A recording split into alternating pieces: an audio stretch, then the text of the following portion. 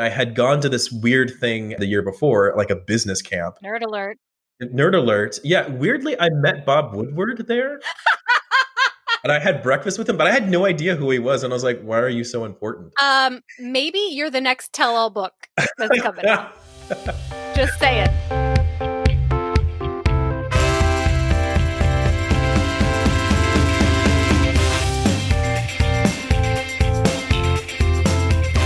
Hi, everyone. I'm Lisa Bodner. Welcome to Shiny Epi People.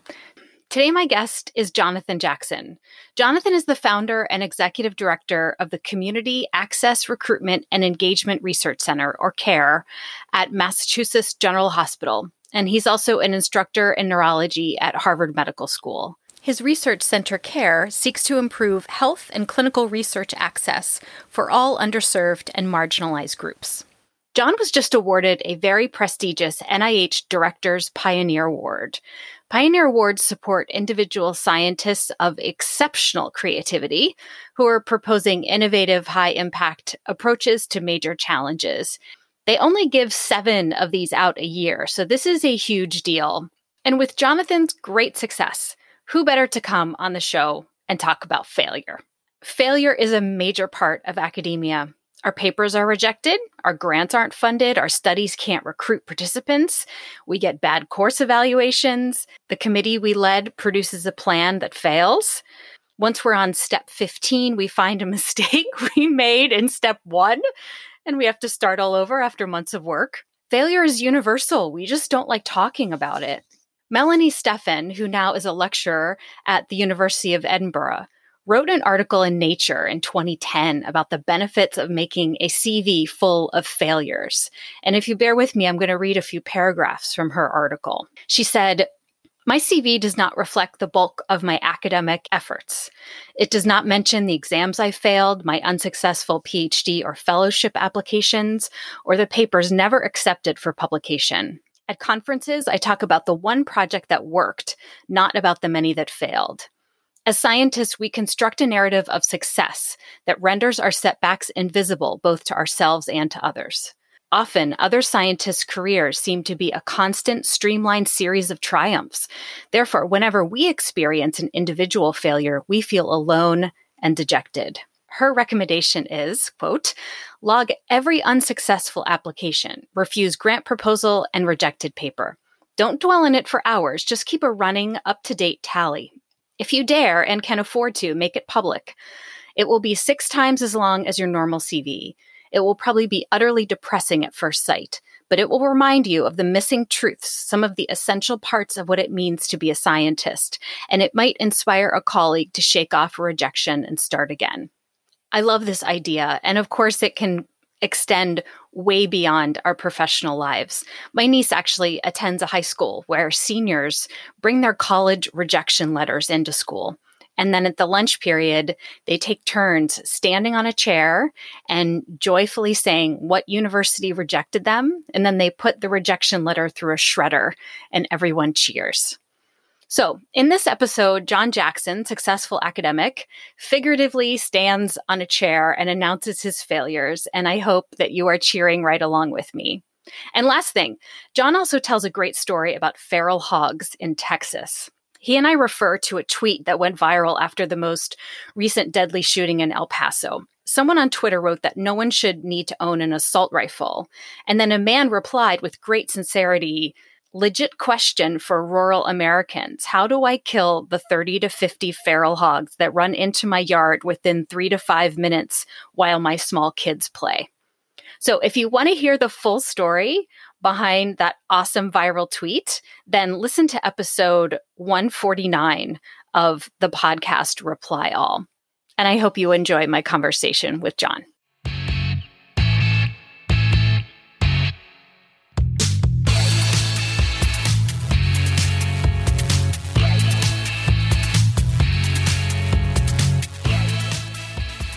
John Jackson.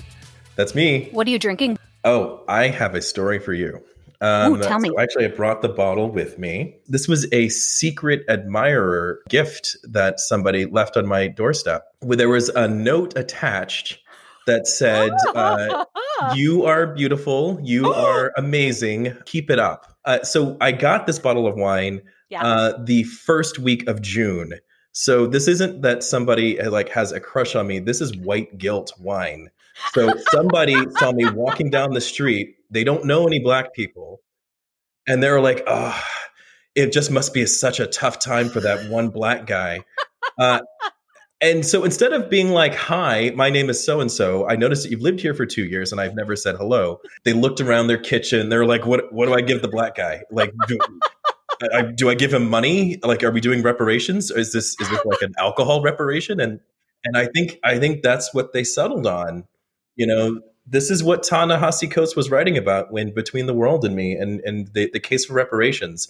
So instead of my 40 acres and a mule, I got a bottle of Apothic Red. Wow. And I'm going to need to Google like a third of the words you just said.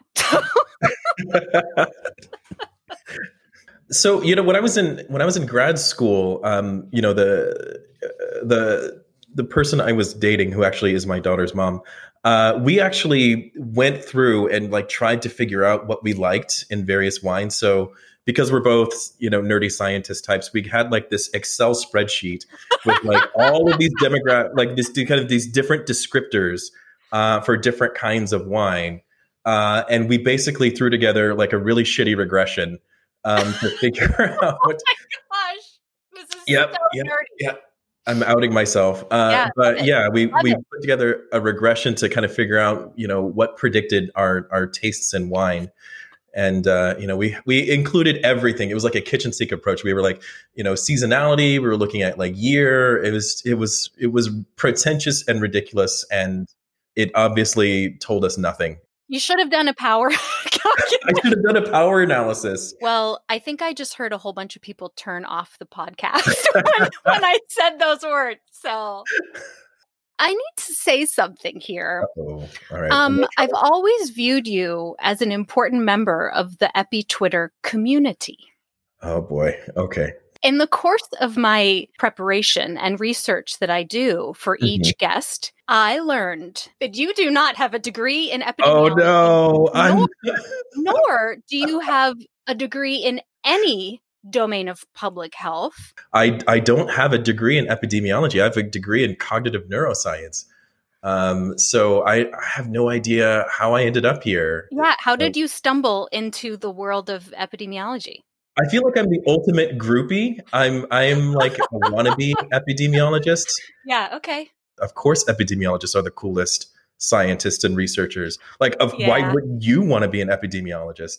But so I was sort of adopted by a bunch of epi folks in the dementia space, and forever will I stay. So, aside from your being a fraud, yeah, total. I wanted to talk about failure, because failure,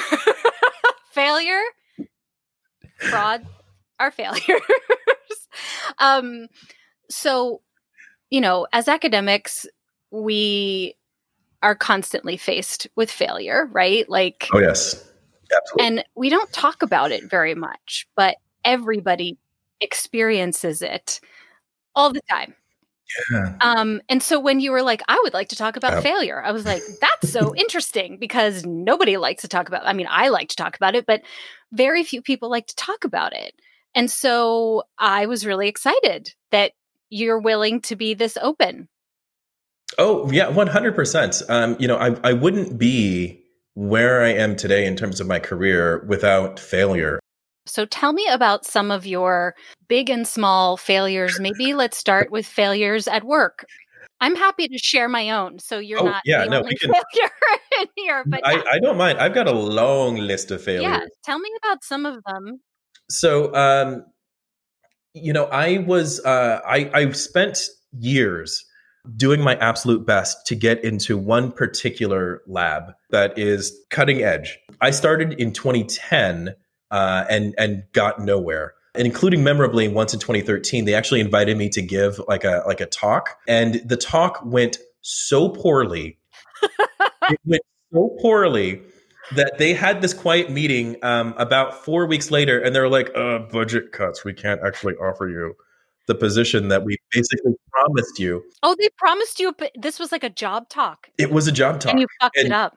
Yes, I did. I poured my heart and soul into this job talk. Like I wasn't lazy. I wasn't like thinking like that I could just waltz into this. I was like, I want to come into this space and I want to prove that I belong here. What happened was they started asking me about my analysis pipeline for one specific aspect of it. I basically flubbed it, and then I kind of flubbed it in a way that they knew it and I knew it, and I knew that they knew it. Yeah. So, instead of kind of like the talk finishing with like this strong finish, it was kind of like, oh, okay, all right. Well, like at the end, it was like, wah, wah. Like I didn't even get applause at the end of the talk. Oh, I'm so sorry. Like it was like kind of one of those wet farts that just won't go away. And that was my job talk for like my dream lab. So that was a really catastrophic failure. And, it took me a long time to come back from that.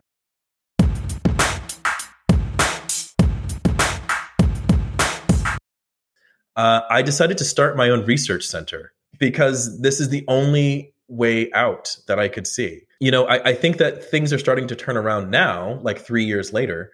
But those first 3 years were also punctuated by failure. Like I failed again and again as a leader because I, tried to lead by being like really cool and laid back. And it turns out that doesn't work at all.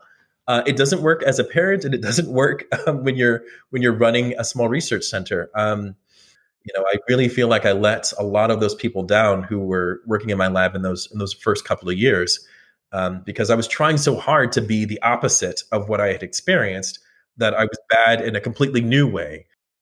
Inevitably, you come up against this question of what is failure? What does it mean to fail? And in these cases, these stories that I have where I have kind of failed in what is the traditional sense or what society defines, but I found much more kind of a rich environment. I found better acceptance of myself. I found new career ideas through, what most people would regard as failure. And, it gets to the point where now I'm not quite sure what failure is, and so when I use that term, it's when I didn't do the thing that I expected to do. But I recognize that it can really take you to a completely different place that you would have never expected or anticipated. And sometimes that place is incredible, and we're just too scared to try it. But I'm speaking as somebody who has put all of his chips in multiple times. It didn't go the way that I thought it would go, and I'm doing okay.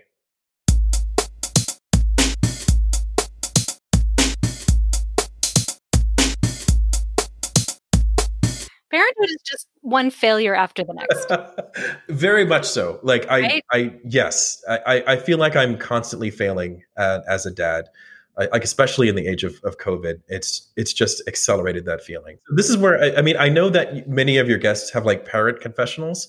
Here's my parent confessional. I hate other parents. Yes. Other parents are terrible.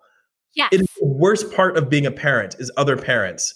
Tell me what you hate about other parents. Like the nonstop judgment. And you know what? I'm a guy. So I see like 4% of it. They make you feel so small because for some reason, some group of parents decided somewhere that there's only a limited number of shiny points. And if you get one, that means that it has to take one away from them. And so I'm one of those people who like stays way far away from like the PTA and the PTO. I'm the parent who at the soccer game, there's like, the parents who sit together, and I'm like on the away team side. Because I don't want to talk to you. I'm going to bring my laptop, not because I want to work, but because I want to ignore you. Yes, exactly. Yeah. I don't want to hear neighborhood drama. Nope. There's all sorts of COVID school district drama. Did you listen to the school board meeting last night? I'm like, nope. Yeah. But, during the time of COVID, I really like being a dad, but oh my God. It's too much. You get like 0 seconds off. And, you can love something with your whole heart and your whole being, but that does not mean that you want to do it all the time. And it's weird that we can't admit that. Like, why aren't we allowed to admit that? Totally. Like, they're around too much. Yeah. They're just, And they're sick of me too. Right. Like, this isn't one way. No, I completely understand it. It's one of those things where, we, as much as we talk about not judging other parents, I think that we still have like this low level judgment of ourselves.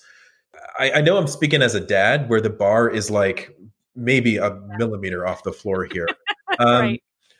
But, that sense of trying to have an identity outside of being a parent is one of those things where it's so necessary and it's so taboo that I think many people can't even name the shame that they feel around wanting to have an identity outside of their kids. Yeah. And, the more of that we can have in the world, I think the better this world will be. I think so much of the sadness and the violence that we have is this misdirected trauma that we've inflicted on ourselves over, these standards that are completely impossible.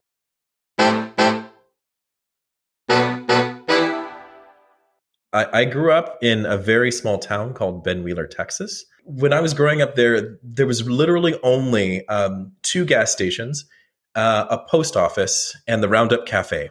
They actually have a festival to the local wildlife in Ben Wheeler.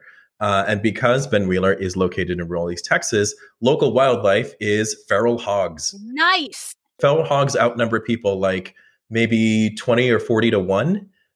They're everywhere. The feral hogs, you remember when there was like one of the many shootings and this guy was like something about like he needed to keep his guns because what do I do about the 40 to 60 feral hogs in my I remember that tweet because I remember reading it and I was like, oh yeah, that is a huge problem. I mean, because I know everyone else reacted and was like, what the fuck? Right. But no, it really is like a huge problem.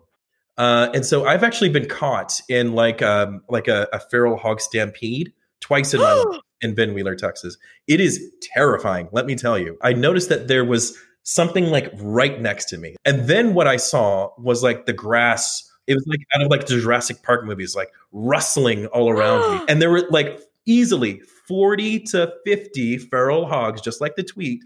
40 to 50. Yeah, they were hidden in the grass. I couldn't see them, and they're just going. They're like hundreds of pounds of like pure muscle. It's like you have no defense. And they have like these, some of them have like these tusks and, it looks like a really dangerous version of Pumbaa from The Lion King. Minus the farting and giggling. Yeah. Well, I mean, there's less farting, I guess. Okay. I don't know about that, but maybe on the giggling. Anyway, so yeah, that's happened to me twice in my life. But so feral hogs, that is Ben Wheeler.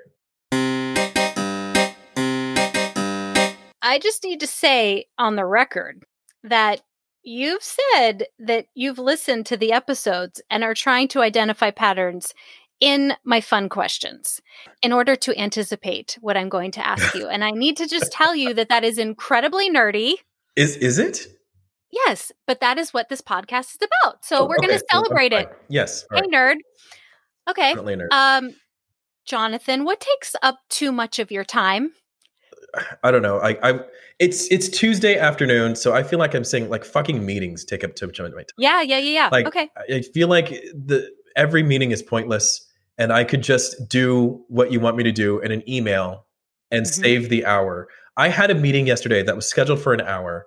And it actually, it was so efficiently run that it took 12 minutes. And it was the most amazing thing in my entire life. But I think right now, meetings take up too much of my time. It means that I can't do work and I can't spend time with my family and I can't spend time, with my own goddamn self. I don't do meetings. What? What does that mean? It means maybe I have 2 a week. How do you do that? How do you not have meetings? Teach me your ways. I don't have a big team. My data analyst is incredibly independent. She and I will touch base by phone. We're like, Zoom suck. We're not going to Zoom because I don't want to look at your face and I don't want to look at my face. Like, no, let's just talk about what we need to talk about. Yeah, I don't know. I just avoid them. I also don't do a lot of like administrative leadership stuff. I feel like, I've been doing, I'm running this research center, but I don't want to do it forever. Like I've told everybody, like after 10 years of doing this, I am out. And I just want to be left alone in my computer, like with a computer and lots of data and just a chance to write. The people over time that I've learned who I want to collaborate with, they are people who also work like me, who work efficiently, don't work a lot of hours, only meet when we need to meet. And also are totally fine with fucking canceling meetings. Like, you know what? I'm not feeling it today. Like, let's just not do this. Or like, you know what? I was supposed to have more stuff done. I don't. Let's just forget it. My God, I would love that. You know, most of my meetings are not from people within my center. The vast majority of my meetings are like outside of my group because they're people who realize that racism exists, you know, like in the last 3 months. And they're like, oh, we need Jonathan to solve all of our problems. So I have so many meetings and they're just a waste of time. Maybe you need to set a new boundary. I'm sort of setting like a hard limit on my meetings, but I think what I need to do is I need to lower what that number is. Yes.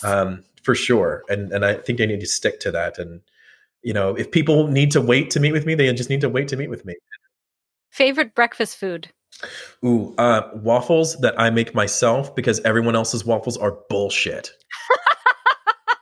Why? What's so fucking great about your waffles? I am incredible at making waffles. I'm good with breakfast food in general. I'm very domestic. I like cooking and cleaning and doing all that kind of stuff. But you know, I like where I shine is breakfast. I can make incredible breakfast foods. And my favorite is to make waffles. I really love right now I'm in love with this recipe of kind of a yeasted waffles. And so you make them overnight and you sit them in your fridge and then you let them sit on your counter for a little bit. And then you make them and they're so light and fluffy and they have like a little bit of that kind of bready, slightly beery yeastness, which kind of really balances well with like maple syrup and butter. Or what I like to do is I make my own caramel sauce to put on top. This is very unrelatable.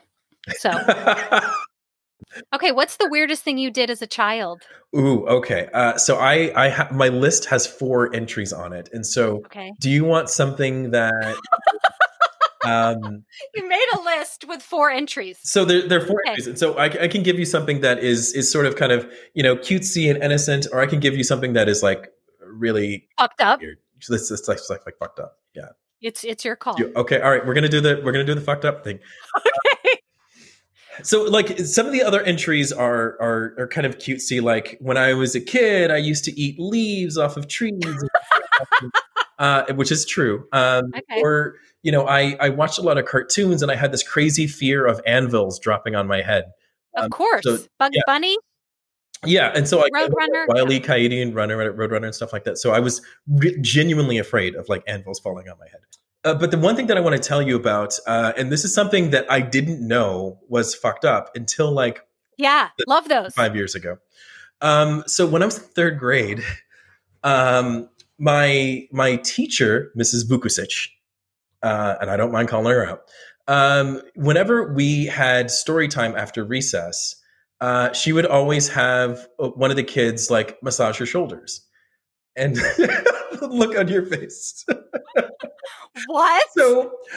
So she had somebody like rub her shoulders every day after recess with our hot little hands while she read stories to us in 3rd grade.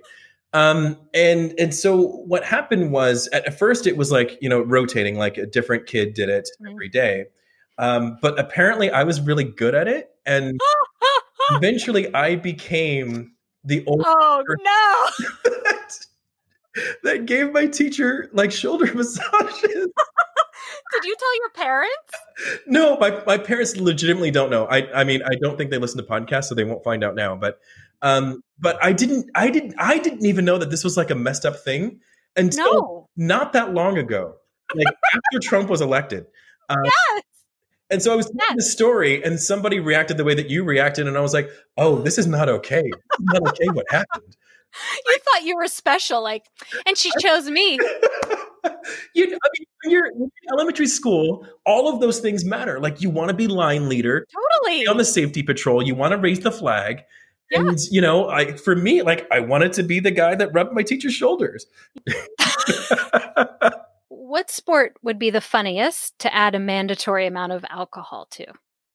Curling. So I don't know if you know a lot about curling, but it's sort of like ice sweeping. Doing that while incredibly intoxicated adds a degree of difficulty that should be entertaining for the people participating as well as the people watching. Have you seen people do the beer mile? What is the beer mile? You run a mile, but at each lap, you have to drink a beer. I've known people who've done this. I have not done it myself, but people do it.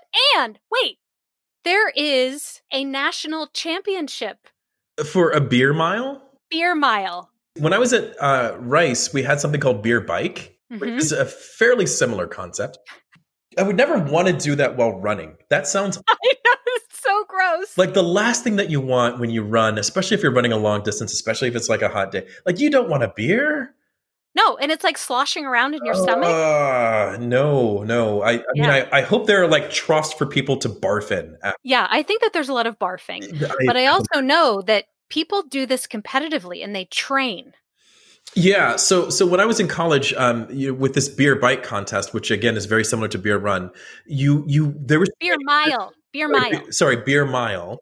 There's training, and so if it was rainy or it was bad track, we turned it into a beer run where you had to guzzle a beer, and they teach you how to open your throat. Yes. Just let it pour through you, and then you have to sprint a third of a mile. It was horrible. It was really, really awful. Thank you for being on my podcast. This was so good to get to know you. I appreciate all your time. Well, thank you, Lisa. I had a great time as well.